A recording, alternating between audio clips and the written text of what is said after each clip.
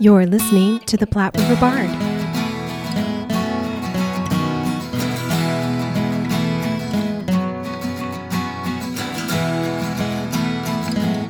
Hello, and welcome to the Platte River Bard. This is Chris Berger. And I'm Sherry Berger. And today we are here with some of the Florentine players with Florence Community Theater, and specifically with Eric Green and Nate Hunziker. Welcome to our little program, the Platte River Bard. Thank you very much, guys, for coming to talk with us today. Thank you for having us. Thank you. Excellent.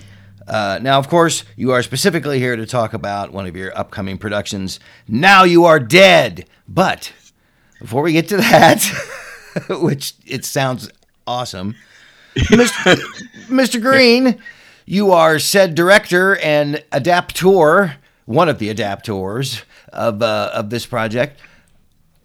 Tell us a little bit about what was involved putting this together and your sort of involvement with the Florentine players.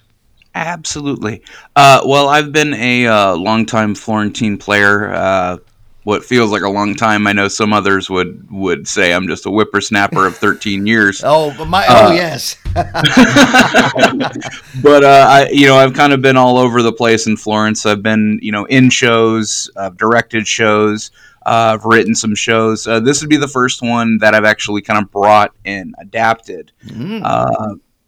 As far as that goes, with that, I guess the little story of how I brought this to Florence.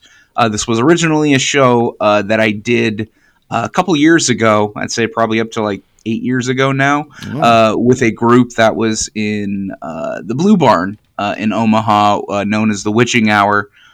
Which again, those four original writers basically were all members of that group, and we would perform shows in the evening. And this was kind of one of the shows that they did, which this was kind of my intro to that group, because I was all about the interactive fiction kind of stories, the stories that are legally distinct, where you can choose your own adventure. But basically, it was just kind of a thing that I brought to the group in Florence, and I said, hey, we can do this. And they decided, well, you just got to maybe change some of the language. And that's where the adaptation kicked in. Excellent. Fun. Excellent.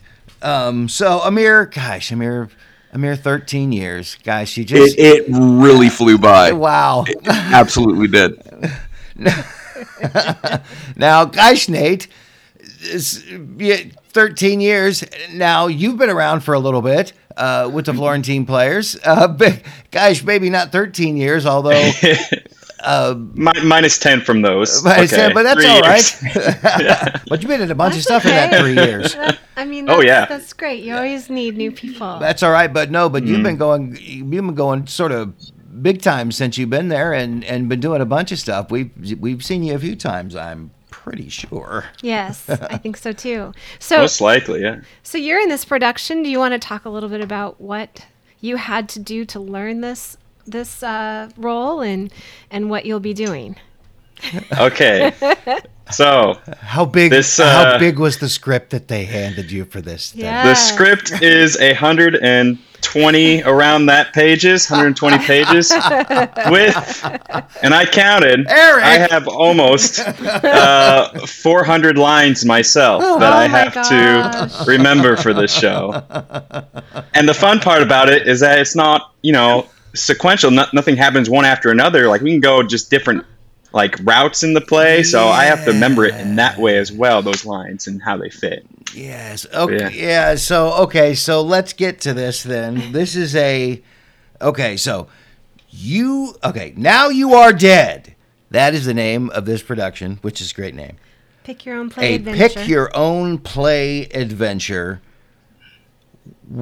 So you're talking about lines that you may not even have to deliver, that you need to memorize, depending on what the audience does, apparently. So how does I know how this works because I know what this is getting at, but everybody may not know this because I grew up reading these books.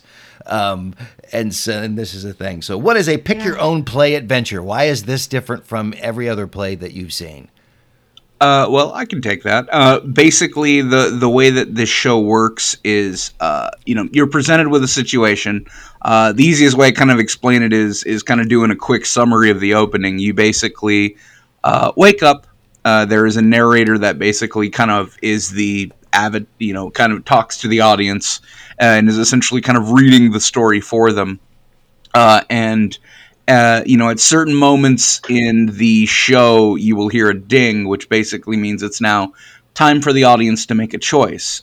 Each of the audience members are basically given a voting paddle. For lack of a better term, one side is white, one side is black, and so the narrator will basically say, if you want to do this, hold up the white side of the paddle. If you want to do this, hold up the black side of the paddle. And then, depending kind of on a majority vote, the narrator will basically take that choice and then we'll move further down that side of the branch. Okay. So, and these decisions can seem trivial at the time of literally, do you answer a phone or not? Or they could be very extreme, in, doing things, do you stay and fight or do you run away? Right. Yeah, sure. So, and again, all of that has a reaction and a scene. Now, maybe that scene was the wrong decision, you die, and then what we'll do is reverse you back to the previous decision and move you forward. So the audience can make the wrong decision and literally bring the story to an end, but they get a reset. There are some that are quick resets where we just take you back to the last choice, and some are deaths that basically will stop that story. We'll take an intermission, and then we'll go down a different branch for the night. So the audience each night sees about 3/4 of the show. We have like 4 major branches, sure. And each night the audience will go down a different branch. But even within those branches, there is stuff that you won't see that evening. So definitely, more so than any other, we do encourage the audience to come multiple nights to see something, because the show will be different every night. Oh, neat.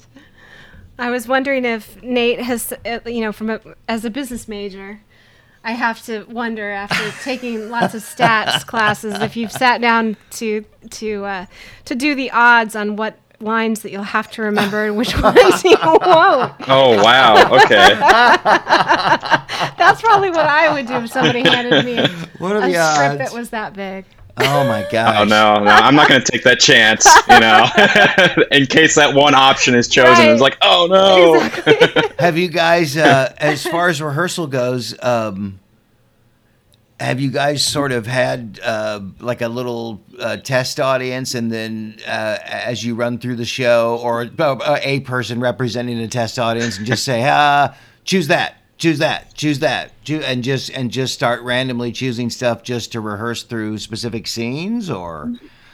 I've kind of been modifying that. Obviously, in the early stages, we kind of didn't pick choices. We just kind of said we're going to run everything to get blocking down, right? So everybody knew at least once what they were doing. Sure. Then that kind of modified into, I'm going to pick the most wrong decisions possible. So we're doing the most scenes in one run. Oh, sure. Okay. And then it kind of modified to, I literally just pull up a dice roller. Okay. And sure. So just made random chance happen. Yeah. And we had one night where our light and sound person was there, and I basically let them pick, having not seen the script before. Oh, cool. Because and I wanted them to see the show because obviously light and sound are going to have their head on a swivel due to the unique nature, so they're not really going to be able to kind of sit and enjoy as much. No. So it was kind of letting them see how the show was. So wow, it's a lot like D&D. That's awesome. Very much. It's I mean, as far as the whole trend towards interactive theater and getting the audience involved, this is super super neat, and one of the most sort of quote unquote interactive things I've ever seen. The audience literally gets to choose what Nate gets to do. Yep, You are putting the power in their hands, Nate. And Nate's kind of not the only one because Nate has a, I guess, for lack of a better term, companion through all of the branches as well, played by Sarah Scheides. Yes. And she kind of is at the whim of the audience as well because she's kind of what I call a Schrodinger's girl, because at any one time she could be 4 separate things at once, and they are very unique things. And she's pretty much on stage about as much as Nate is with the lines. So respect to her. Yeah. We were able to meet with her. Yes. The last time we podcasted. Yeah, I think it was the last time. Yeah. So what did you do, Nate, to memorize all 400 lines? How did that go? Like, what was your process? God. To learn those? Let's see. Yeah, no problem. Flashcards? What helped me the best was 2 things. One, thinking of it as like 4 different plays. I'm not sure why, but that helped. Rather than just like one big book that I memorize each page of, I split it up into 4 different plays, as in the 4 different branches. I also had an app that would just be like a computer-generated voice that, you could just type the lines or, import from a PDF into the app. Oh, yeah. And they would read the lines to me, and I'd be like, okay. And then when it's my turn, I would, say my lines. Oh, so that helped me memorize a lot. Cool. Mm-hmm. That's a great idea. That's a really great idea. Yeah. So how long did that take? Oh, yeah. Still doing it today. Yeah. And then there's that. That's all right. Hey, as long as it's there before the curtain goes up and it comes out of your mouth. You have 5 more days, sir. Man. Oh, yeah. It's like over 100 hours. You'll be fine. You always know it better than you think you do. Yeah. You always know it better than you think you do. Absolutely. It's true. I know directors always get nervous. So is this one of those shows that Florence is doing that are you having food and stuff beforehand, or how are you working the tickets? I believe the kitchen will be open. During that, as always, our bar is open at intermission as well. I don't think we're necessarily bringing anything in. I think a lot of that's just getting served in. I've heard rumors, so I don't want to set up too much expectation, but I have heard that meatballs will be served, which does kind of relate to the show somewhat. Okay, all right. So we have kind of that going on. So I have heard that, so it won't be like big stuff, but it'll be kind of snacks and things of that nature. Okay. But yeah. So this says on it that it's not suitable for children. So you're recommending 13 and up. Yes. Do you want to make any comments about that? I gotcha. So while, yes, we did tone it down from the 11 o'clock show, there is still a lot of references to things that are definitely not for the kids. Okay. And also, comical violence. You kind of want to watch that if you're not there. Fair enough.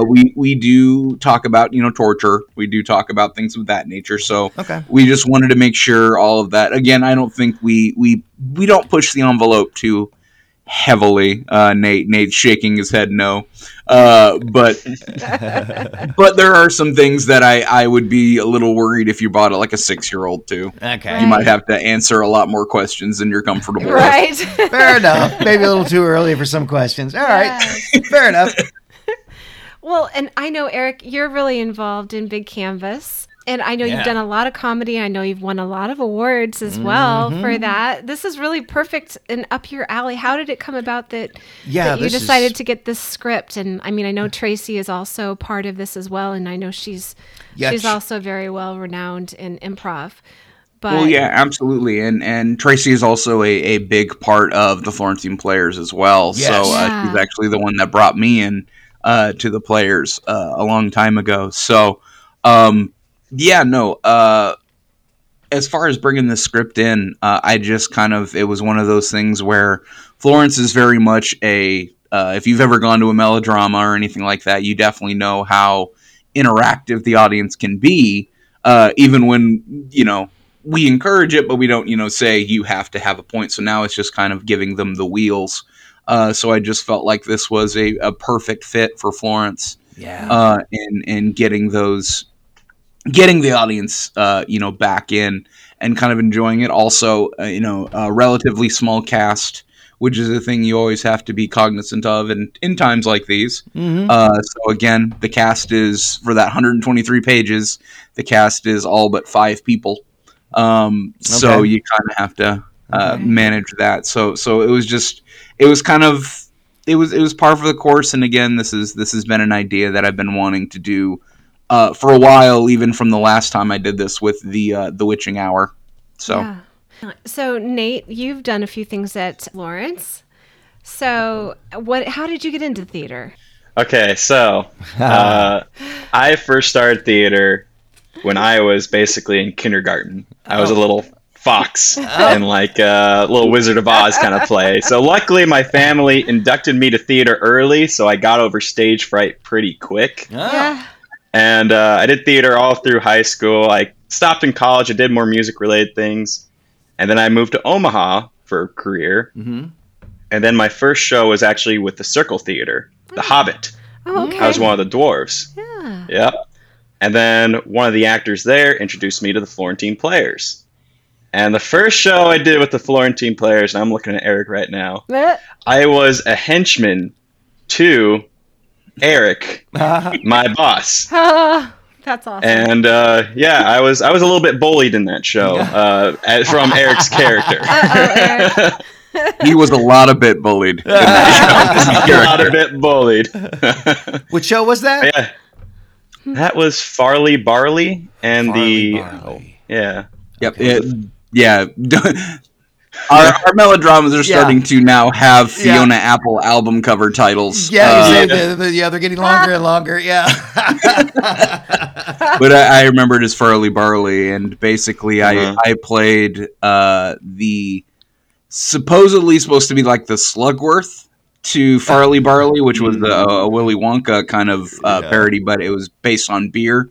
Yes. Based on the Stoll's Brewery, and I played Bartles and James, which was the evil other brewer, right. And Nate played one of my subordinates, henchman number 3. Number 3. Yes, you did have a name though. I did. I forgot what my name was. Yeah, it was either like Falstaff, Schlitz, I think I was Falstaff or something. Yeah. Awesome. So again. He luckily did not have to get sat on by me, as some other subordinates had to. But he did get kicked in the behind. Yes, you did. But yeah, so that was your first show. I just realized that. That's awesome. And Eric, so did you get into theater first, or did you get into comedy first? Oh, I was very much a theater kid. I don't think I made it to kindergarten, but I was definitely the first show that I was in was in 2nd grade. Wow, both of you very early. Wow, great school, both. Yeah, I had a very encouraging teacher. Basically, the first show I remembered I was a lazy squirrel, and the big deal was I was the only one that had lines outside of just like the whole class saying something at once. And then for the Christmas program, I played Santa. So, kind of ever since then, I've always been that kid that when I got an English book in school, I would always look to see what the play was, because there was always a play in there. Yep. And kind of read that stuff. And took a little bit of a break in high school, but I was always interested in the theater, but I wasn't necessarily in it. And then kind of college kicked off, and then got to do some professional theater out in Brownville. Was part of the Brownville Village Theater for a couple of years. Did you do one of their summer the deals? I've done their summer deals 3 years, 2003, 2005, and 2006. Wow. Recently went back and did one of their Christmas shows a couple years ago. Oh, neat. So cool. And then done stuff at the Playhouse. Was an apprentice at the Playhouse.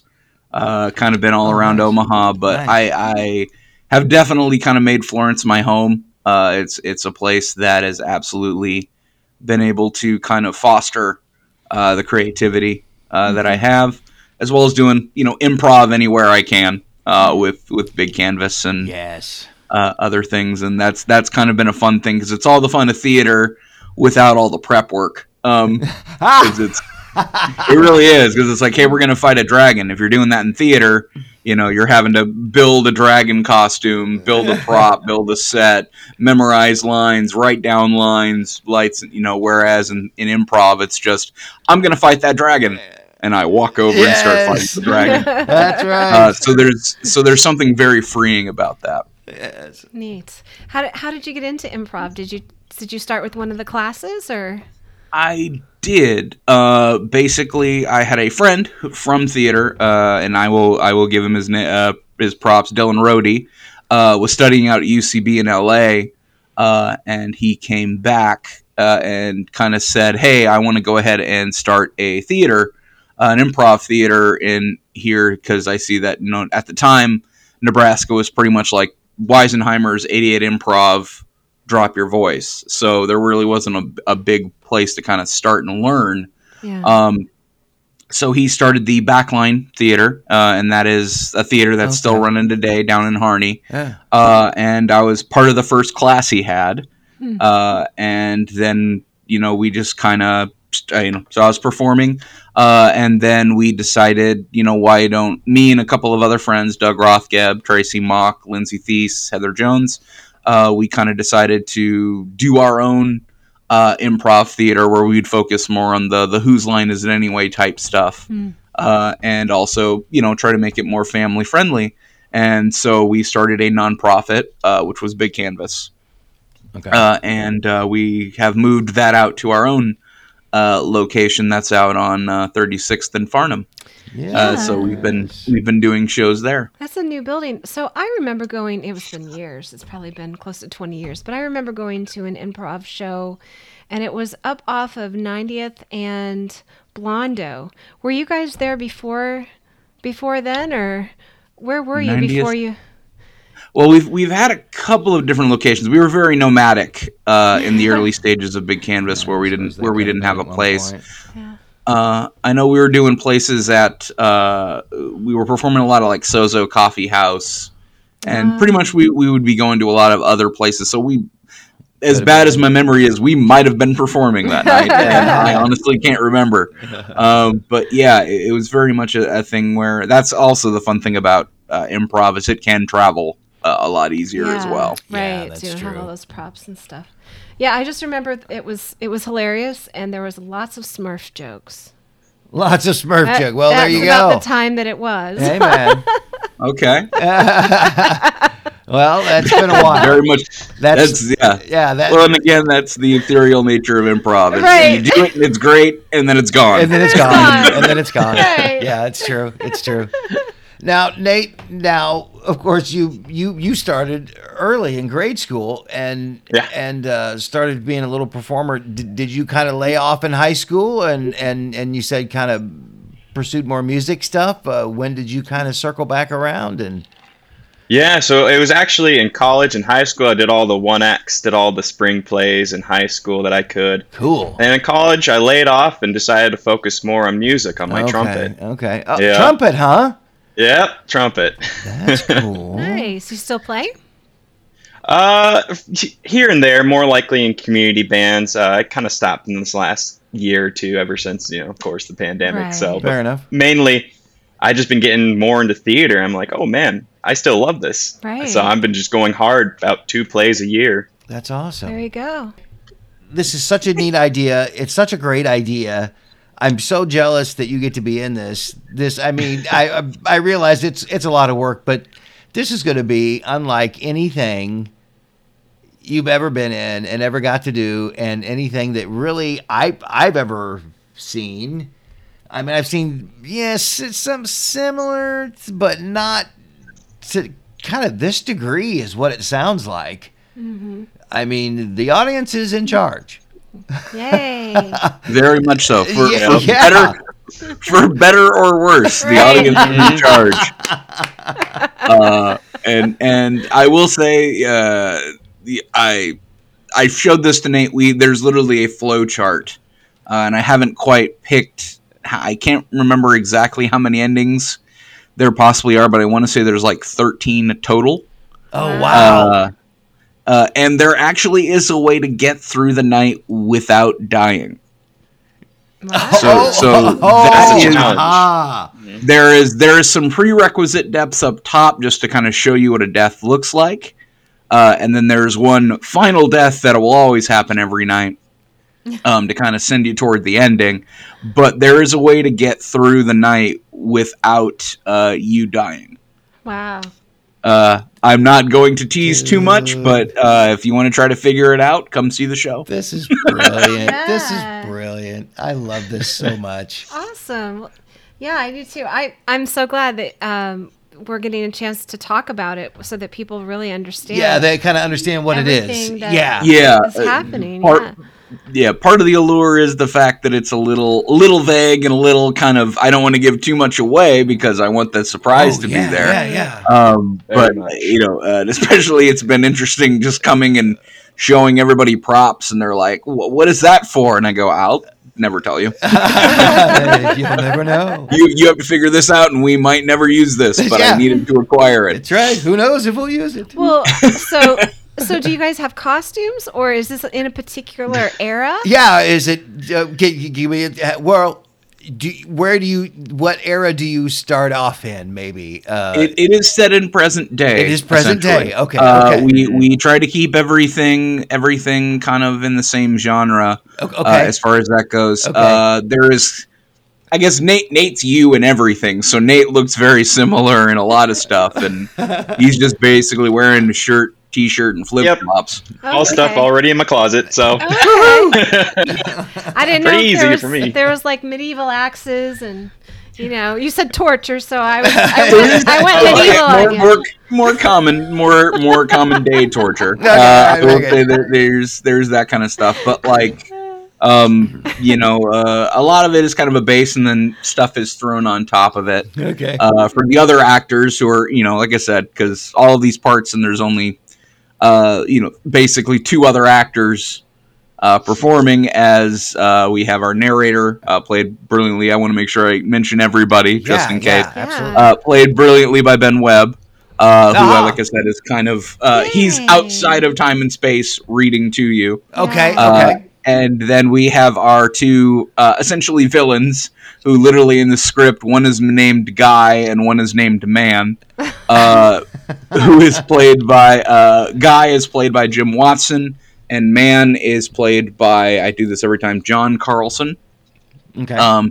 Who play kind of the other ancillary characters, and each of them are basically the main villain in two of the branches, as far as that goes, and then the other one will play other characters inside of that. Okay. So it's very much at the time when this was originally written, this show was written to try to travel to a festival. Okay. So literally, with the exception of like major pieces of like a bed or a table or a chair, everything pretty much can fit into a suitcase. That's great. And so it's very much amazing seeing how, this show essentially just comes alive every night. So you're thinking about traveling with this show? Hadn't thought about it, but just by design, in the way that it's can. written, Yeah, it can. it Yeah. can. If It anything. can. For Yeah. sure. Yeah. That's great though, because I've seen theaters that will do some type of murder mystery like this, and Sure. they'll do it for a special, club dinner or something like that, they'll take and it they want around entertainment for to come events in and stuff. Yeah, for Yeah. sure. Yeah, well, and again, and I've done shows like that as well, where I've Yeah. done murder mysteries that are Yeah. somewhat improvised, to be fair. Yeah. On those, where it's like, we're gonna pick someone and they're gonna be the murderer for some reason, and you just kind of come up with that on the spot. Mm-hmm. But yeah, Yeah. Oh, neat. Well, thank you so much. Yeah, I hope this is break legs on this, man. I hope this is super successful for you. This sounds neat. Well, as hell. and the other thing is with a show like this, we now know the format can work. That's the so thing. then it's then writing 4 other stories, and now we can fit them into because now you got this format and just change the stories, and it's a whole new show. Oh my God, love it! I love it. Very inventive. We'll break all the legs. Break all the legs. We wish you guys much success. Yes, the Florentine Players, the Florence Community Theater. The name of the show is Now You Are Dead, a pick-your-own-play adventure. It's February 17th, 18th, and 19th at 7 p.m. and February 20th at 2 p.m. And there's booze and food. Yes. Woohoo! And have some food. Oh, that sounds awesome. Thanks very much, guys, for talking with us today. Yes, thank you. Thank you. Thank you.